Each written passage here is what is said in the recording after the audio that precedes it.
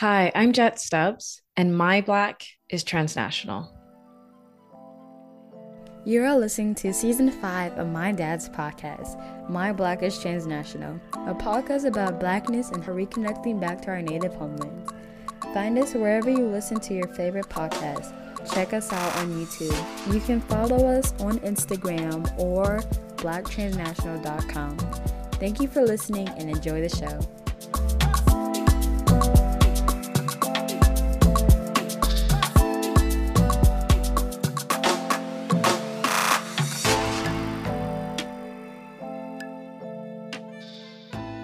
Hello, everyone.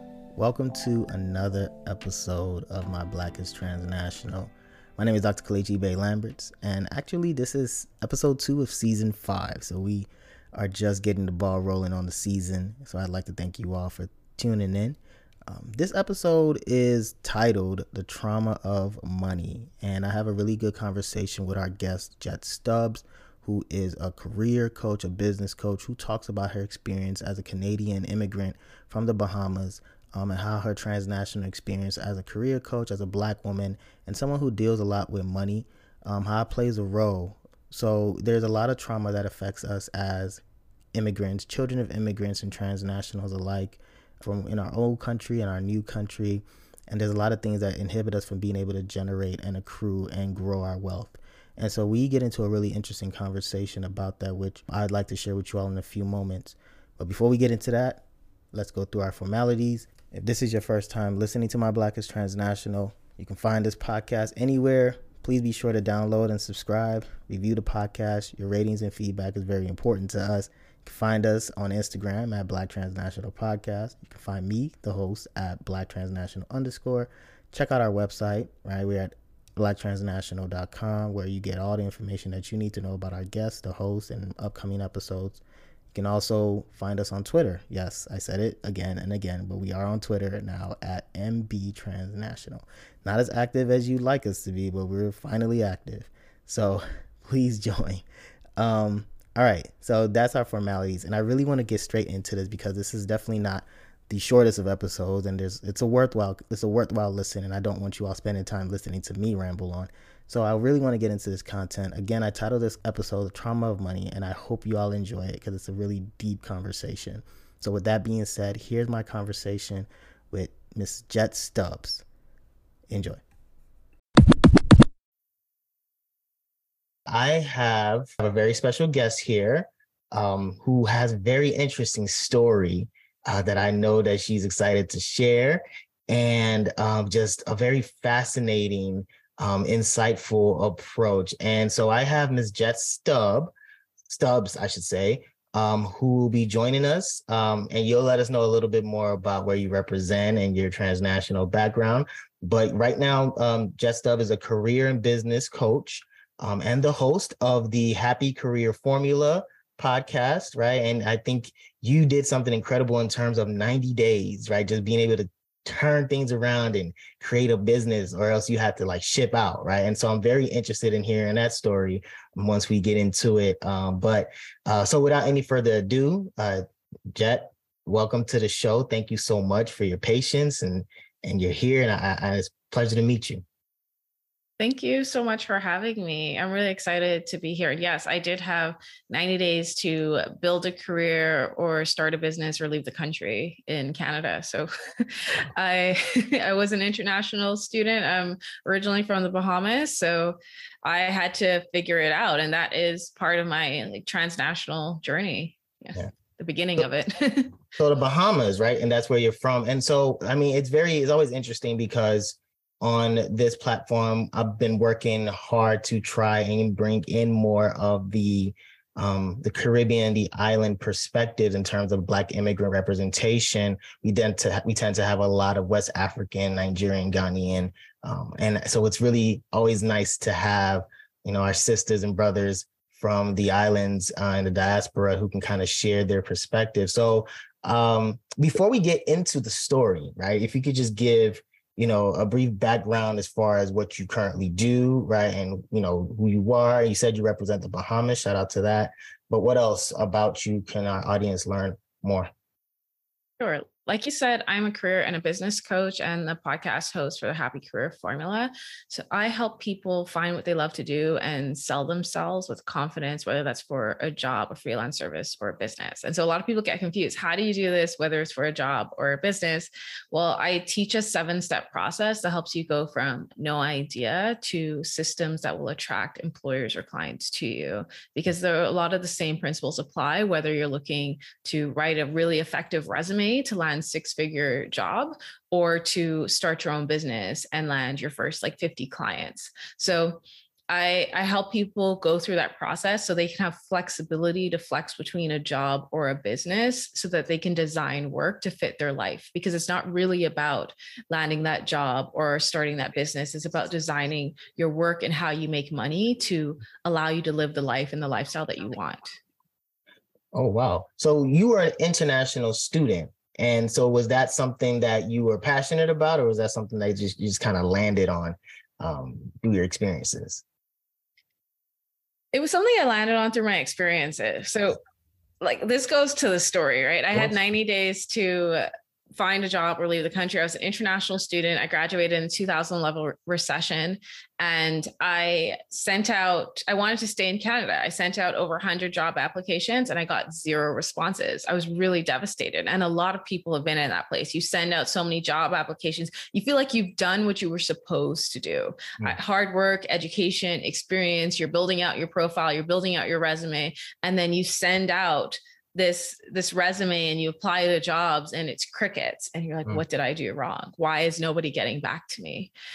What's wrong with me? And I had to realize that it takes one set of skills to do a job and another set of skills to get a job. So I had to learn how to sell myself. So I had 90 days to learn how to sell myself. And I went from that 0% response rate to 100 job applications to getting a 70% response rate to 10 job applications. And then I was able to replicate that process. And then I was able to help others replicate that process. So when I got my first job, I was able to sell myself. Even after I got hired, within my first 18 months, I was able to get to a point where the president of the company was signing off on bonuses every other month to give me like a couple extra thousand, because my job was changing so quickly, because I was able to do work that was just beyond what they initially expected. So instead of changing my job description every few months, they just gave me bonuses to align with the work that I was doing. So that started there, and people were like, hey, at that company, the young employees were considered 25 to 30. Here I was 22 already getting all of this attention. So people were like, 25 to 30 would be an entry-level role. But within my first 18 months, I was doing senior level work. I was indirectly leading a team of 4. So people just started coming to me and asking me, like, how are you doing this? A lot of people thought it was nepotism. Oh, you know somebody. But I was like, I'm an immigrant. I don't have a single family member in this country. How this is not a nepotism situation. Right. This is me selling myself. And this was just through online applications. A lot of people talk about networking. I do help my clients understand how to network, but I also help people learn how to sell yourself when you have 0 network, when you have 0 connections, and you're starting off in a new country and you're starting off from scratch. So how do you do that? And how do you sell yourself? That's the process. That's that 7-step process that I created. But then along the way, I started to experience obstacles. And when I call it obstacles, my friends laugh, because they were really major. My mom was stabbed 17 times in a robbery and thankfully lived. Wow. My first supervisor was racist. She used to make a buzzer noise every time I said something that sounded like I was from a foreign country. And I was from a foreign country. So there were a lot of words. And she would do this even if I was doing a presentation in front of like 50 people. She would stop me, she would make the buzzer, and she would repeat it until I said the word correctly. So that's like a Jeopardy buzzer, like, and say it again, say it again, say it again until you say it correctly. And it was a lot of things that this, like the model minority idea too, right? I was, oh, you're different. You're so close to being Canadian. I could just teach you the rest. And then you would represent this company appropriately. But that wasn't the view of the entire company. And I did have a lot of supportive people along the way, but it was a place where I was experiencing a lot of discrimination. I walked into meetings sometimes, and the worst time was I had somebody refuse to meet with me because he said there was no way I could be responsible for partnerships for this organization. And he had to speak to my manager. And so my manager at the time, because they cut out my supervisor because I filed an HR complaint, was one of the vice presidents of the organization. So I had to call in the vice president of the organization to sit down with this guy. And all she did was repeat the questions that he asked to me. And then I gave the answer. And then she got up and she said, do you see what's happening here? I do not know the answers to these questions. You either have to work with her or you just don't do business with this company. But I had to have that level of support for the level of discrimination that I was experiencing, which is exhausting. So I got to this place where and all of these things happened within an 18-month time frame. I did not have any family. I was living alone in an apartment. I didn't have any friends in the city. I had just moved there. So it was a really rough period. And I realized no matter how much money you make, no matter how much success you have, making money can't stop when life goes wrong. And you want to find a way to make money that works for your life and your situation. I didn't want to be there dealing with this like racist supervisor and all of this discrimination when my mom had just been attacked in Robbie. I'd rather have just been there. I did go down for 2 weeks, but I'd rather have stayed longer. So how can I design my life to have work that fits my life goals? And along the way, I started having people coming and asking me for career advice, and I started helping them. Initially, people were getting $25,000, $30,000 salary increases. And I was like, oh, I'm just helping a friend. It's just me helping a friend. I'm helping them out. Oh, you don't need to pay me. I'm glad you're in a better work situation, a better work environment. Right. And then people just started insisting because they were getting so much more money. They're like, I have to give you something. So they start giving me gift cards. And then one day I wanted to go and buy food and like from Uber Eats, just order in some Uber Eats. And I was like, I have this gift card to Home Depot because I really like Home Depot, but I don't have, but I'm paying for cash for my Uber Eats. What? Like, you can't eat a nail? Like, what are you doing? So like, why didn't I accept cash? And then I really had to think about my relationship with money and why I was telling people they didn't need to pay me anything, even though I was helping them make more money. And even though I wanted to do something different that aligned with who I was. Right. So initially I was burnt out. Like I was beyond burnt out at this point. And I just left and I stayed within the same organization, but I moved to like a different department, different location, different site. I found a supervisor who was honestly like an older white Canadian guy, but he had been to the Caribbean. He knew the culture. He was very welcoming and he created an awesome working environment for me. But I got really bored really quickly in this company. Like it was just a job where I knew it too well. And they put me on this leadership track position where, they rotate you through the organization. They give you mentors. It's hard to get into. It's to create the future leaders of the organization. And when I got there, I was like, this is not where I need to be. Even these leadership roles seem super dull. Like it just didn't seem engaging. And even describing it, you don't sound fulfilled. Like even describing it, you're just like, it seems underwhelming. It was very underwhelming and it was an amazing opportunity. Like it was competitive. I know a bunch of people who didn't get into it, but when I got there, I was like, this is still work that I could do tomorrow if you just let me do it. If there was less barriers to employment. I remember applying to jobs sometimes and they basically told me to my face, you don't look the part. Your qualifications are amazing, but I didn't expect you to look like this. Like I looked too young. I just didn't look the part that they expected. And I saw that there was a glass ceiling where I'd have to wait my turn rather than delivering results. And at the same time, I was then helping people secure raises and get salary increases. I was still career coaching. I got to the place where some of my friends would invite me over to dinner, but then they'd really just invite all of their friends who were struggling getting jobs. And they would pay me, they'd give me food and I would just coaching everybody in the room and giving them career advice. And eventually I saw some people were in really toxic work environments. And I said, hey, I love learning about business. The reason I was able to move to Canada is because my parents were entrepreneurs. They didn't have access to university education. They couldn't afford it. It just was not accessible to them at the time. And they had self-taught themselves how to build a $1 million business. They built out a car and villa rental company. And that is what was able to give me access to move to Canada.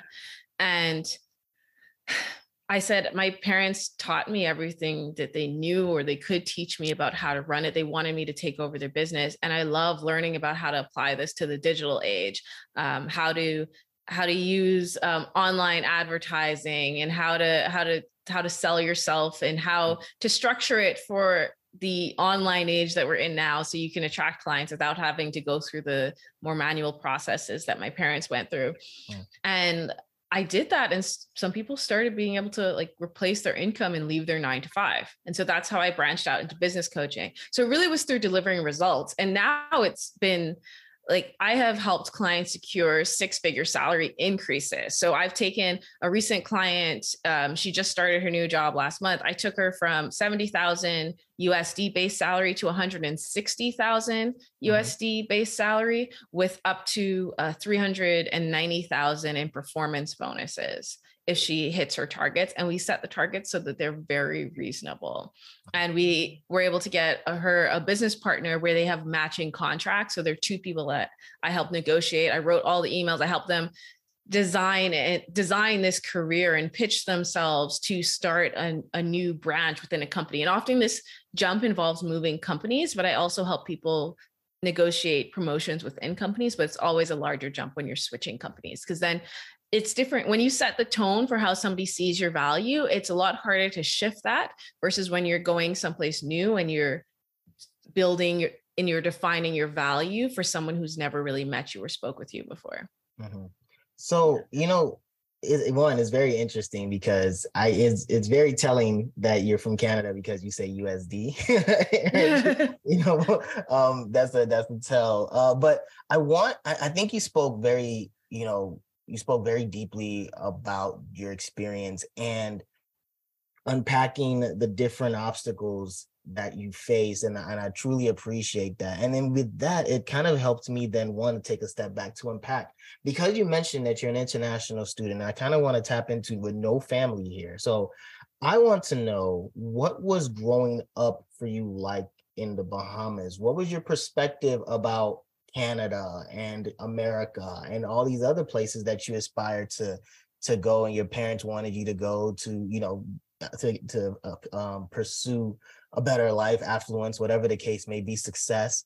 And then you faced this surprise, or I want to know what that experience was like once you faced what you faced in Canada, which again, being in America, we tend to be so worried about how racist and crazy things are here that it's, I don't want to say refreshing, but it's kind of like, oh, okay, like America's not the only place, right? Like the Black immigrant experience is such an interesting thing, and people go through so many things. So I first want you to just talk a little bit about what growing up was like, what your thoughts were before when you got there and reality hit you. Yeah. And I do want to touch on it's not just a US thing. I have friends who went to school in Switzerland, Scotland, like it's all over the place. Like racism, like slaves were sent all over the place. Absolutely. And racism exists all over the place. But as to my experience growing up, so as I said, my parents didn't have access to university education. They both went to government, so public schools in the Bahamas.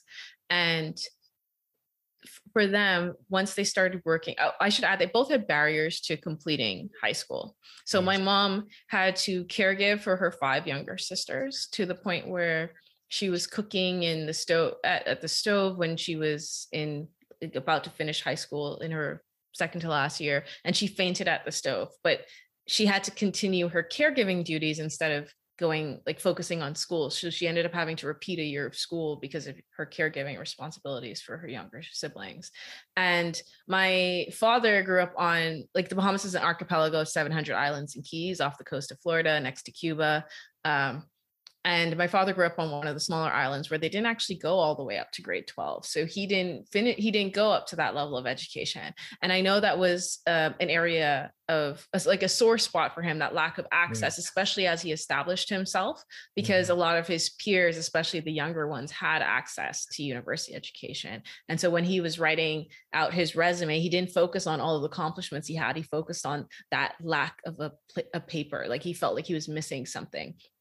So when they made money, I was the second generation of kids that they had. I have siblings that are about 18 years older than me, 13 years older than me. So those are kids my parents had in their 20s. When they had me in their 40s, they were more established. And so they used that and they were like, okay, how are we going to educate these ones differently? And they didn't know much about like how to choose a good school or how to pick the best education. When I called my parents talking about like the racism I was experiencing, they basically said, I trust that you can deal with this, but we don't know how to help you because we've only experienced a Black country. We've only experienced a country that would say, hey, take those views back to your country and leave us alone. They don't know how to operate in a predominantly white country when that's happening. So when my parents decided were choosing which school to send me to, they basically said, you know what, let's just send her to the school where the rich white foreigners who have education have sent their kids to school. So I went to an international school my entire life, which is why when I went off and I started working, my accent wasn't as strong. That's why I went to school with Canadians, with people from all across Europe. More than half of my class was white. So and I stayed there from kindergarten or reception or preschool to all the way up to grade 12. And I was like top of my class, but it was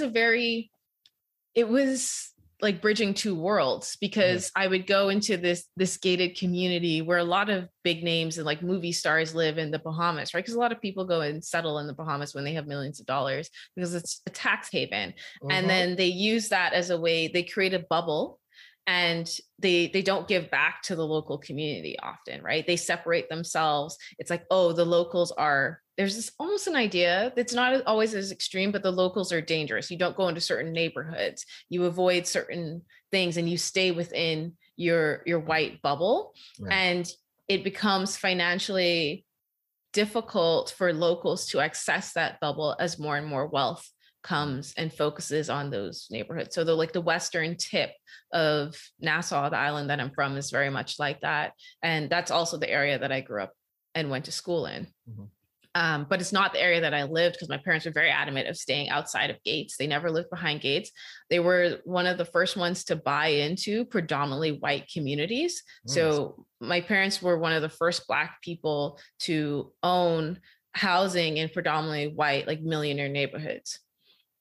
So that it also paved the way, because it gave access. Like there was a very much this idea of you have to give back to your community. You have to know where your privilege is coming from. But it was bridging worlds, because at the same time, sometimes like one of the earlier guys I dated, he was a Haitian Bahamian. And where he was growing up, we had to have real conversations about money, because he used to pay his dad used to pay $50 a month to rent a piece of land, which was essentially like an illegal home. He didn't have running water most of that time. He was living in that home. He didn't have electricity. But for me, $50 at the time was money to go out and spend on a weekend. So when we started dating, there were a lot of conversations that we had, because I was bridging like multiple socioeconomic classes. Exactly. Yeah. And it's on a small island where you can interact with the Nassau is 250, 300,000 people now. When I was growing up, it was even smaller than that. When my parents were growing up, it was much smaller than that. You're talking about 100,000 or less. Wow. And it's very interconnected. The families are big. So you will speak with and interact with somebody who's super wealthy on one side of your family and someone who's like struggling with poverty, but is has a network of people ideally, because they do have wealthier family members who help to supplement their income. And there is that idea of that Black tax. As you get up, as you grow, as you are able to make more money, you then have to pass that on and help people. But the more you stretch your money to help people, the less money that you have to accumulate wealth. And it's this idea that, okay, now you've made it, now you must take care of me, because people cannot see their own path to taking care of themselves. They don't know where those opportunities lie. And one of the things that happened for me, because my parents were wealthy, it often attracted like robberies and theft. So when I was younger, we were robbed like multiple times before my parents separated, like maybe about 20 times. So I was held at gunpoint for the first time when I was 8 years old. This is not the normal story in the Bahamas, by the way. I shouldn't, because people often think, oh, they hear one story and it's like every single person's story is like this. This is not the normal story. But you were held, you were talking about being held at gunpoint at the age of 8. Yes. And you said then you were saying that it's not something that is the common thing, and not to scare people off. That's kind of where you left off at. Yeah. So when the first time that this happened, where I was held at gunpoint, there were 2 guys who came to rob my parents, and I was outside playing, and my parents had left the door open so that I could come inside, like come in and out. And my brother and I were trying to build a tent because we had seen the white people on TV building tents. And so we were kids and we're like, okay, let's try this thing. So we took some of my mom's really good sheets and we threw them across the clothing line and put some rocks down. We were trying to build a tent. We got into a fight as we were doing it. And so he went inside and sat on my mom's lap and played solitaire with her while I stayed outside to build this tent. So they couldn't see me when they came out to the house, but I saw them, and I was going to go and run and tell the neighbors. But as I stepped back, like the leaves crickled under my feet. And so they heard me, and one guy went to go and get me, and he put his hand over my mouth so I wouldn't scream, because I just sort of froze in fear. And the leader with the gun said, take her to the bushes. And I just fought. My mom had told me, like, anytime anybody's trying to take you away, drag you away, she sat down, she told me all these lessons to what to look out for. And so I just fought. I kept on fighting. He's like, she's fighting me. And then they said, okay, just take her inside. So they took me inside, and he was covering my mouth, but he had accidentally covered my nose because his hand was so big compared to my face. And he was suffocating me. And my parents and my younger brother were in this room. It was like the office space because they ran the business from home. And they were like, okay, we're going to hold you at gunpoint. They said, don't worry, we're not going to hurt you. Just told my dad, come put your hands up in the air and take me to the safe. There was this idea that there was all this money sitting in the safe, but it was just old papers. He's holding me and he's suffocating me, and I'm trying to kick and get my mom to see that I can't breathe. And then she finally sees me and she recognizes, because she's in panic mode. And she's like, please give me my daughter. She can't breathe. And then he looks at me and he moves his hand over my nose and he's like, I'm so sorry. That was not intentional. And the guy with the gun goes off and takes my dad to go and rob him. And then the other guy comes and he sits with my mom and my younger brother. Me and my younger brother are sitting on my mom's lap. We're small. We're like 6 and 7 at this time, 7, 8 maybe. And my mom is just sitting there, and I can feel her legs trembling under me. And he gets this knife from the kitchen and he just starts tapping it against the wood, like tap, tap, tap, tap, tap, tap, tap, tap, tap, tap. And it's making my mom incredibly nervous, until the point where she says, can you please not tap the knife? And he says, I'm so sorry, ma'am. I didn't mean to do that. I didn't mean to make you so nervous. And then he starts talking to my brother and I. He's like, where do you two go to school? And my mom's like, don't answer that. Right.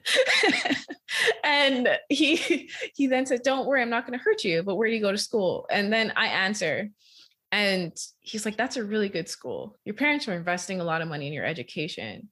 you should stay in school and focus on your education so you don't end up like me. He said, I didn't realize how important school was and how much it leads into other things. So it leads into, if you don't do well in school, you have trouble accessing college. And if you have trouble accessing college, you have trouble accessing good jobs. And we live on a small island where there's not a diverse economy. There's not a lot of different job opportunities. So when you can't access these job opportunities, everything becomes limited. And I was just looking at him, I was like, oh my gosh, that makes so much sense. I Wait a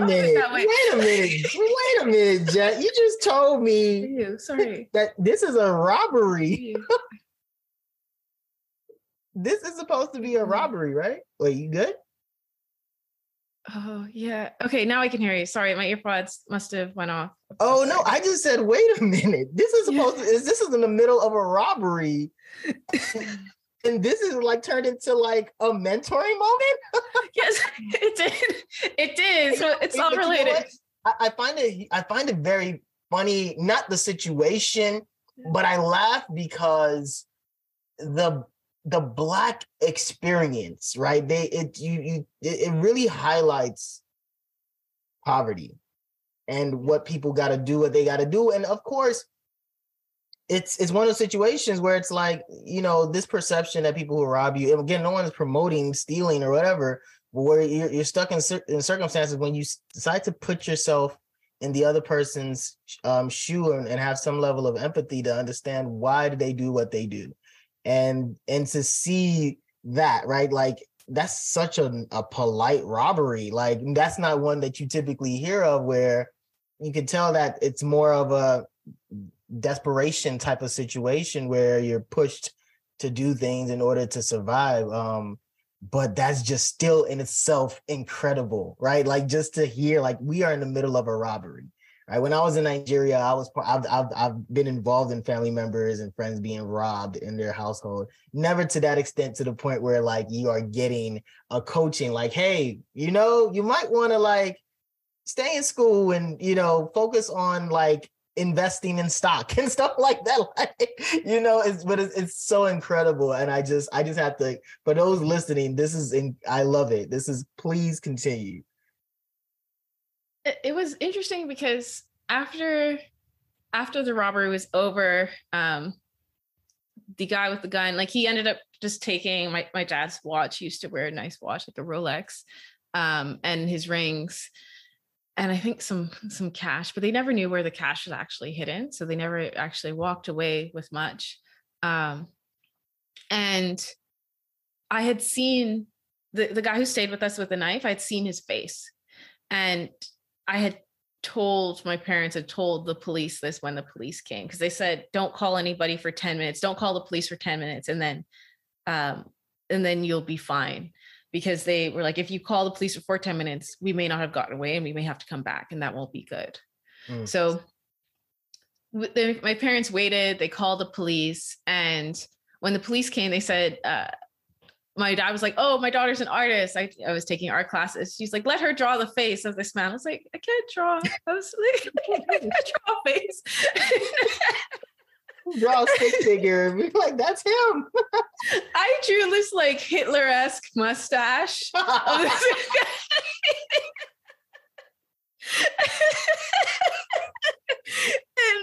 I was like, to me, and my mom asked me questions afterwards, and she said, you know, I don't know if you should draw this guy's face, because they asked me to. Then they found some people and they took me down to the police station with the two-way mirror, like a few weeks later, to go and identify this person. Mm-hmm. And I remember on the drive there, my mom was talking to me. She's like, you can't tell the police that I told you this, because this is obstruction of justice, but I don't think you should identify this person. And I was like, I agree. He was super nice. And my mom was saying it for totally different reasons. She was like, because during the robbery, he'd also said he needed the medicine because his grandmother was sick and he couldn't afford the medicine. And I said, well, we have more money, so why shouldn't he, like, he should have the medicine for his grandmother. And My mom was saying it because she had been involved in a bank robbery. Like she was a teller while the bank was being robbed, mm-hmm. and she identified the face of the robber in court. And as he was going away, he said, "When I get out of jail, I will kill you." And my mom said, you know, unfortunately, but thankfully for me, he died in prison. But you are so young. Even if he gets 10 years, you will still be a teenager when he gets out. Like, what if he says the same thing to you? I don't want you to have that over your head. Like, don't identify this guy. And my brother was like, no, you should identify him. And my brother was, of course, like 7 years old, so I wasn't listening to him.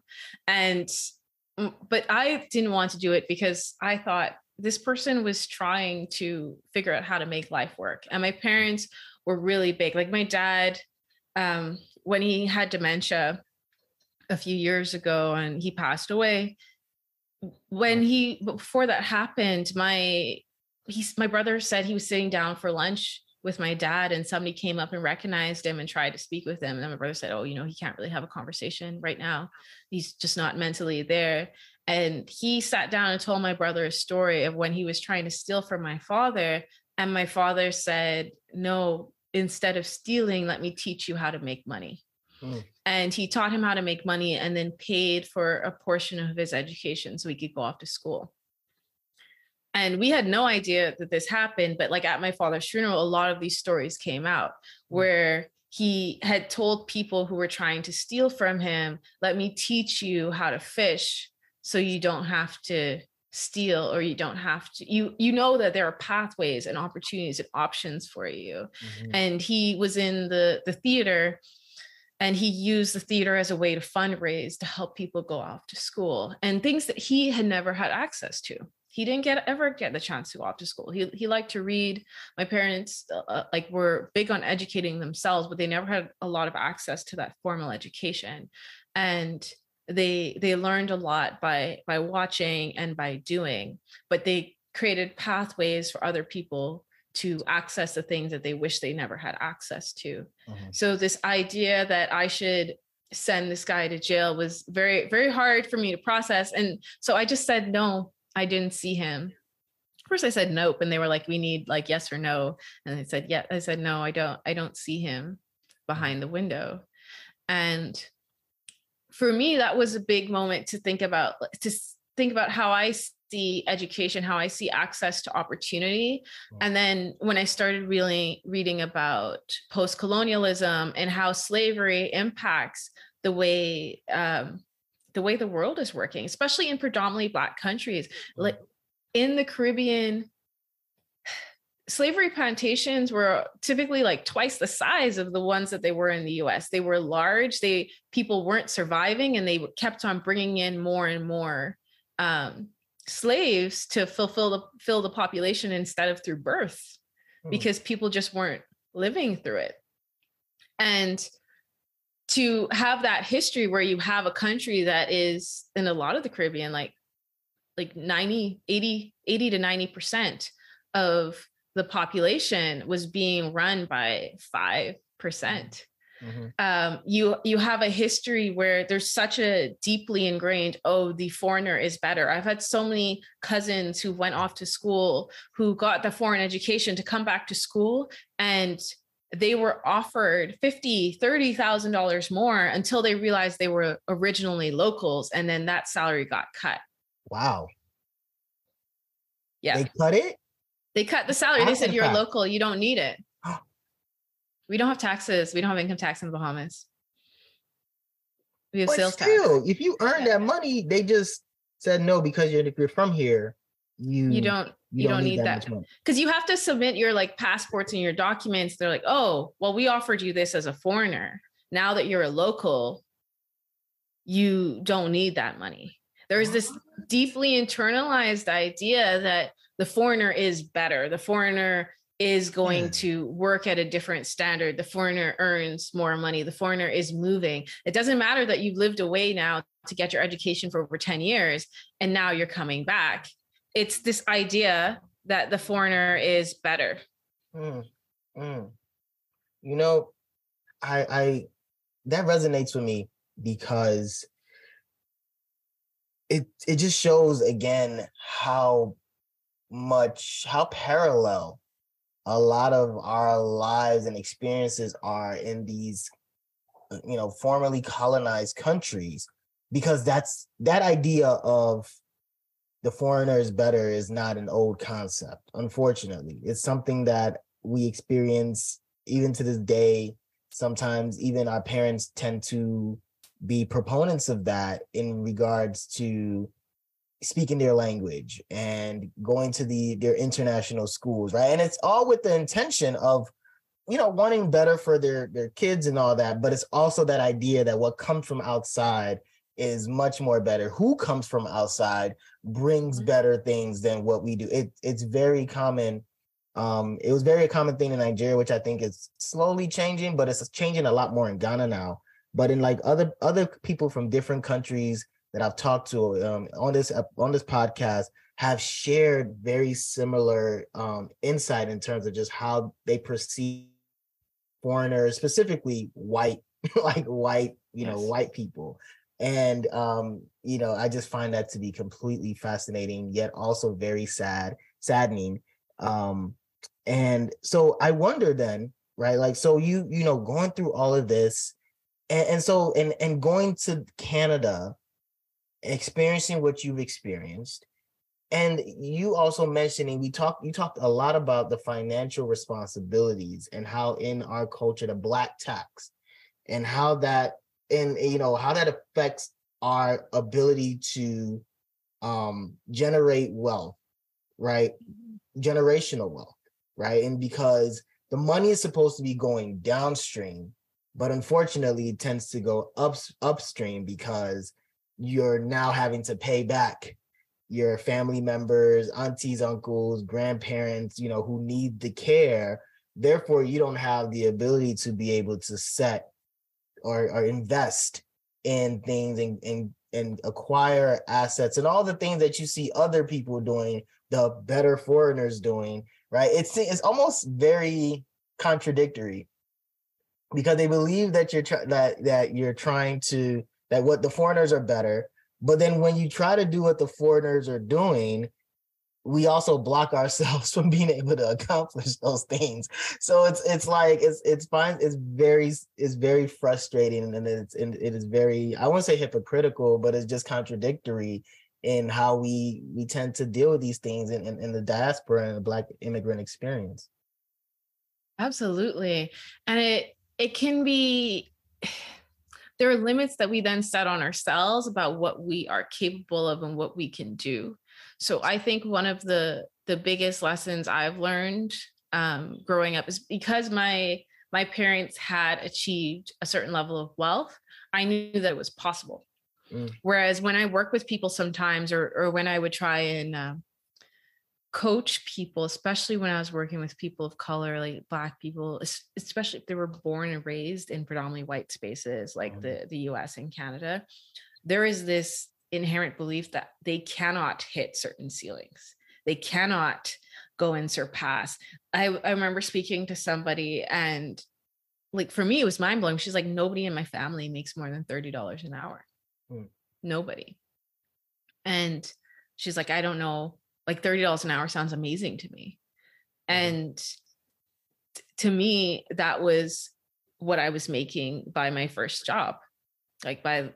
So that was the starting point, and then you go up from there. But it's a mindset shift when I'm trying to tell a client, hey, right now, I remember I was working with this client, he was making about 40,000.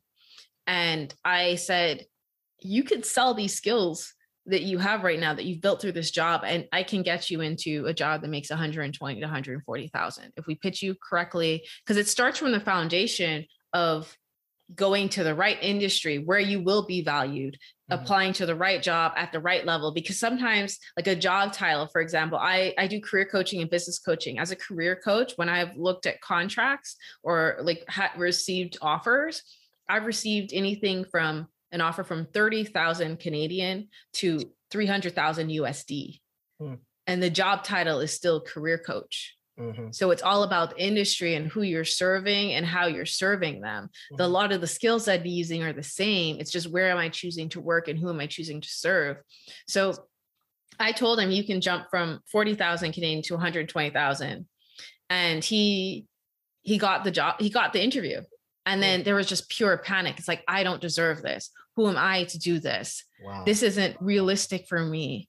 Yeah. And that barrier can be so hard to break because it's an internalized belief of self-worth. And when you're looking at people who historically, generations before you, were told their labor is worth nothing, and it is in the ownership of somebody else, it makes sense why generations later, people who are struggling to see their worth and their value and see themselves as capable of making beyond X amount. And you have to look at that intergenerational trauma when you look at your relationship with money, because money is a way to create safety. And you have a community that's struggling with creating safety because that was ripped away from them and they don't know how to create it for themselves. So many times when I'm speaking to like my younger family members, the questions that they ask around their late teens, early 20s is, what does healthy look like?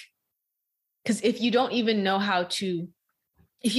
what it looks like, how do you go about creating it? You know what feels wrong, you know what you're struggling with, but then how do you go about creating something that feels healthier, that feels more holistic? How do you go about designing this career that you'll absolutely love when you know the people around you are struggling financially and you haven't seen a relationship with money or that exchange of wealth that works?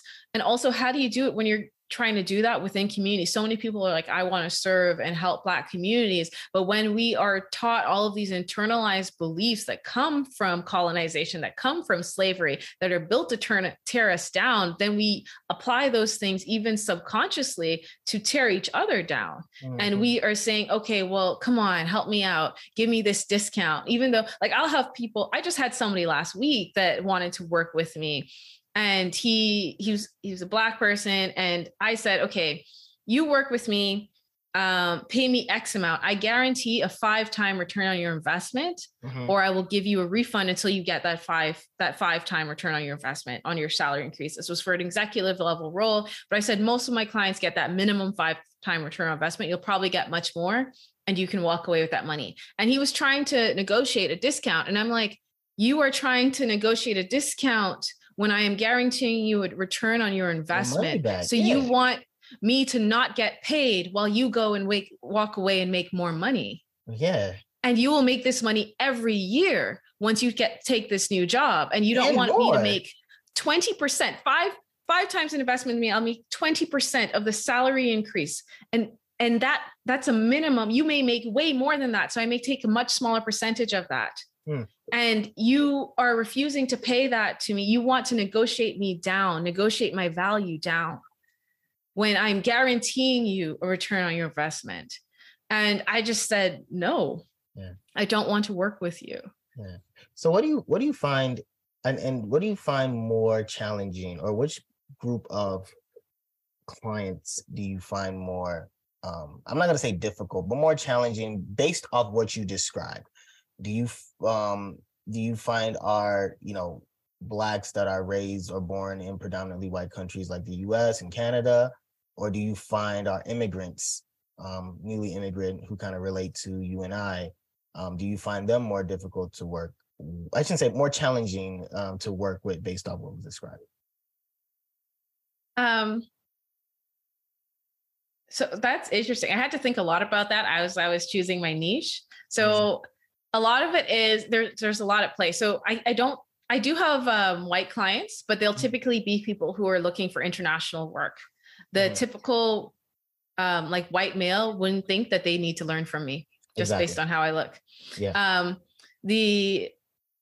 The immigrant who is trying to excel and hit their 6-figure targets is often my best client. People who are trying to do international or remote work or travel because they already have a mindset that says, I am capable of achieving more than I'm doing right now. And that is the hardest mindset to break. So when I when I first started coaching, I had a bleeding heart and I saw so many people and I saw their potential. It's like, you could be doing so much more. You could be making so much more. And I had spent so much time coaching those people that it was such an energy drain, because the main coaching was around their blockages, around their own self-worth, rather than how to do the thing or how to learn how to do the thing. And the shift I had to make was helping people see how they can earn more and do more. But if they have that internal belief and they're already striving for that within themselves, those are my ideal clients. So immigrants tend to have that because they are already branching out and exploring a new country. The difference is like what stage, like I should say, immigrants who have had access to education tend to have that. Some who do not also who have not had access to education also have that drive. But the difference is really the drive. It's just like statistically more likely to be there and people who've had access to education because they've just been exposed to more, versus if you haven't, depending if you've stepped outside of your circles or stepped outside of the family unit you grew up in, how much you've stepped outside of that community, you may not know what's available to you or what options are there. And my ideal client really is someone who has a lot of skills and who does a lot of different things, and they're just not sure. They have so many interests, they're not sure how to combine them into something that they actually enjoy. The type of person who's just going to go to work and come home and watch TV and not do anything else in the evenings, not have any other interests or hobbies, usually isn't my ideal client, because I mean, they may have built out an interesting skill set through their work, but they're not very like driven for their own professional growth. A lot of my clients are about helping their communities, giving back socially. They are about leaving a legacy, building wealth, creating intergenerational wealth, or creating intergenerational access to their community, for their communities. Wow. Okay. That is, that's interesting, because you didn't really mention like African Americans or like even like Black Canadian Americans who are like second gen or born there. It seems like most of your clients are immigrants. They're immigrants, or they're looking to immigrate or move around or do something more international or remote. Okay. I do have the second gen Canadian and US, and they are usually coming to me for career coaching because they have deeply ingrained this idea of job stability and thriving in corporate America. Okay. So you primarily work with like people who are interested in like across. Sorry, you froze for a second. You said I primarily work with people who are interested in corporate America, or do you work across various industries? So I work across 40 different industries so far. It's more about, like I said, the type of person who's trying to design work to fit their life and who's looking to make six figures. Yeah. You want to either get into that six-figure job market. So some of my clients right now, most of the clients I'm working with on the career coaching side, their starting salary is anywhere between 70 to about 250,000 before we start working together. And then it's similar for the business coaching side. Sometimes I'll have clients who are making a little bit less than that on the business coaching side, because they're really excited about the idea of replacing their income through their business. And that happens even faster when you're making less money, right? And when the threshold is lower, it's easier to hit that threshold faster. Exactly. And what I found with second generation Canadians and Americans is there are a lot of those deeply internalized beliefs about how much money they can make and what is safety, this idea of job security. And that's one of the things that I really help to break down. And it's been validated with the pandemic and with all the layoffs that people are seeing. This idea of a job being secure that's not how it works. The job isn't secure. You create your own job security by knowing the value that you're delivering and understanding how like this capitalist society that we live in works. So you have to know, how do I use my skills in the way that matches market demand. So I can ask for the most money that I can based on my current skills. How can I increase my skills so I can ask for more money in the future? Mm-hmm. And so I'm not just getting a degree for the sake of getting a degree, because I think it will help me in that piece of paper. So many of my clients, like I've had so many people say, no, I'm not ready to work with you right now. Go and get like anywhere from a $3,000 to like $100,000 MBA, like a $3,000 like certificate to $100,000 MBA, and then still have trouble getting their next job. Wow. Because it's not about the MBA. It's not about their certificate. It's about how are you selling yourself? Mm-hmm. And you can get so much further when you learn how to sell yourself with the skills and education that you already have, so that you can access opportunities and create the lifestyle that you want. And then you can actually focus your time on getting the education and, more importantly, the knowledge, because it's not so much about the education. When you're in the real world, people care about the knowledge and what you can deliver and the results that you can deliver to them. Mm-hmm. So the way I've built out my business isn't by getting a bunch of coaching certifications. It's by helping clients get results and then using those results and showing them to other people and saying, hey, this is how I help somebody who's just like you. Let's see how we can work together so I can help you. And I'm very practical. Okay, let's build this out. Let's take you. Okay, you have no idea what you want to do. Let's look at the lifestyle that you want to live, map that out, look at your skills, tie that to market demand, and make sure that the way that we are setting up your work or designing your job has the flexibility and the money and the time so that you can live the life that you want. Mm-hmm. And create something that you may not think is possible. I was working with an American client. She started working with me about 2 years ago, and she's just done 2 coaching contracts, one to find what you love to do, where I helped her. She'd just been laid off during the pandemic, and she was laid off in August. We started working together in October, and by February, she was exceeding the income that she was making from her job through freelance work that was fully remote. So it allowed her to travel to the UK to be with her partner. Mm. And we chatted 18 months after, about a year after she had finished the contract. She's like, I'm now going to go and live in the UK for 3 months. And I remember the first conversation that we had where you said, you have no idea where your life will be in 18 months if you go and you put in the processes and you allow yourself to believe that it is possible. Because the first step is you have to believe it is possible. So you're willing to put in the baby steps to help you get there. Yeah. I mean, so as we're getting ready to wrap up, you've shared so much. Like, and I know our audience have to like really break this down, because you covered a lot of things, even more like questions I was going to ask before. You already kind of covered it, which is awesome. But I do want to ask maybe 1.5 questions, which is one, like, because you talked about being an immigrant here in a country where there's no family, you had to kind of do what you had to do to get to where you are now.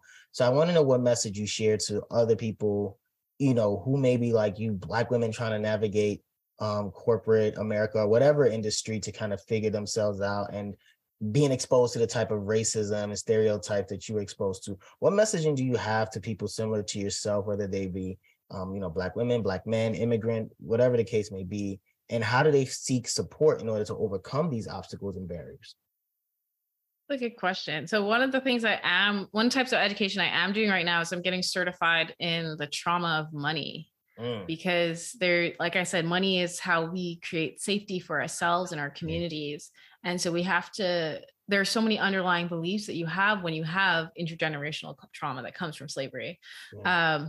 And so many other, because that's just like slavery is the baseline. Then all the other things that pack on when you have those sort of broken communities and that harm that was done to you.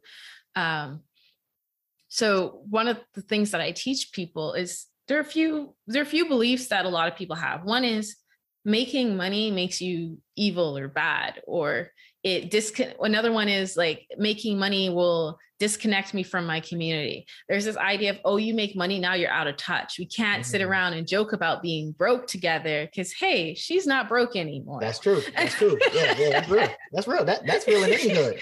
That's true. Yeah. Right. It's like, oh, you don't know what it's like anymore because you have that money, or you should help me out. Right.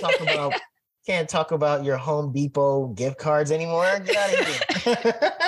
Exactly. Right.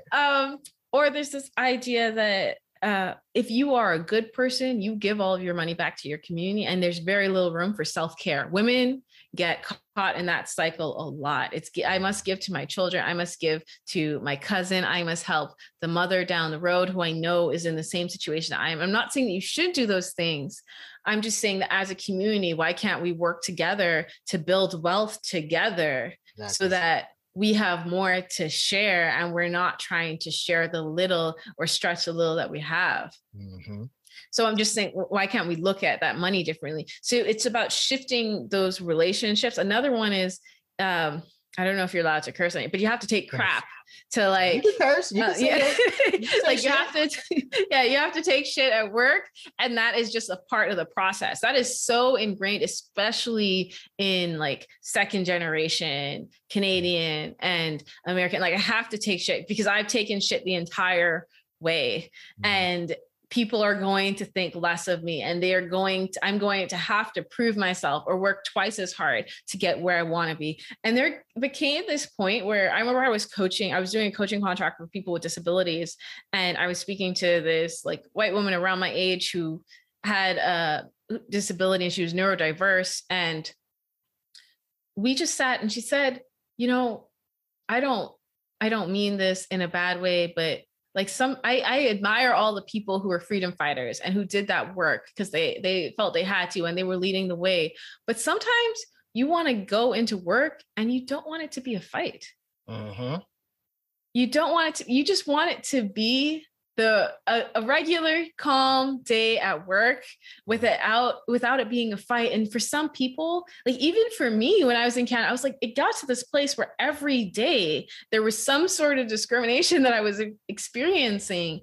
And I just wanted to have a day where it just wasn't a fight. Yeah. And I realized that instead of trying to force corporate America to adapt to what I wanted it to be, I could go out and I can create my own pathway where I am valued more, where I am paid more, where I am compensated more, and where I am adding direct value to other people's lives. And I'm loving what I'm doing and I'm meeting people who I enjoy working with. That doesn't have to be the only option, but it's changing your mindset. Like a lot of people talk about abundance, like you need to live in this lifestyle of abundance, but it's the underlying beliefs around that. Cause that is just like shifting from this mindset of poverty to this mindset of abundance. And conceptually, when you just hear that, it just sounds like, okay, you're manifesting, but how do you take that concept of manifestation and put it into practical action and say, these are the underlying beliefs and actions that I need to change about what I'm doing so that I can see money differently, so I can see opportunities differently, so I can see my life differently, so I can see my personal value differently. Yeah. Yeah. And then that's beautiful, because I think a lot of that message right there will resonate with a lot of people across borders, because that idea of how we perceive money. And I think that word, the trauma, that saying, the trauma of money, is a very powerful thing. Might name this episode after that, actually, because that's powerful. And so lastly, I just want you to kind of wrap things up by saying or sharing what you want your legacy to be. I always ask that to my guests because it's important. This podcast has turned into a legacy project for me, and what I even sort of a time capsule for my descendants. And so I always think about that, maybe something for you to share, and maybe your descendants may hear it later on, is what did you want your legacy to be when it's all said and done?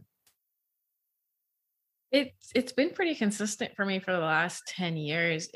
I haven't thought about putting into one sentence though. So this is a good exercise. It's about creating access for people who've experienced historical oppression so that they can create wealth, and I see wealth as both financial wealth, but healthy relationships. And in the future, I would like that to lead to reconstructing how we think about the economy and how we think about how we structure like money, like the way we value that piece of paper. Instead of making that the king, let's make a structure that is going to benefit the greater community, that's more accessible. Like if you start reading about economics, you'll see how that money is getting filtered into the 1%. Let's build out a system where money gets distributed effectively by creating social enterprises where we create businesses that give back. Let's think about how we give back to our communities differently, but it starts with giving the people who are experiencing that historical oppression access to wealth and understanding of how to create healthy relationships. Yeah.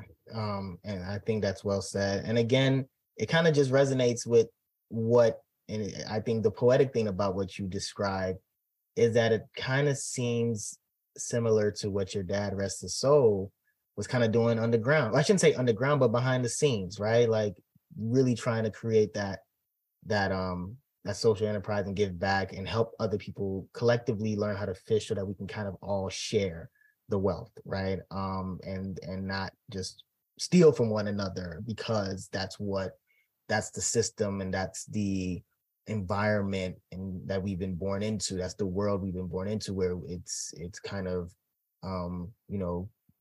for a kill or be killed, eat or don't eat type of thing.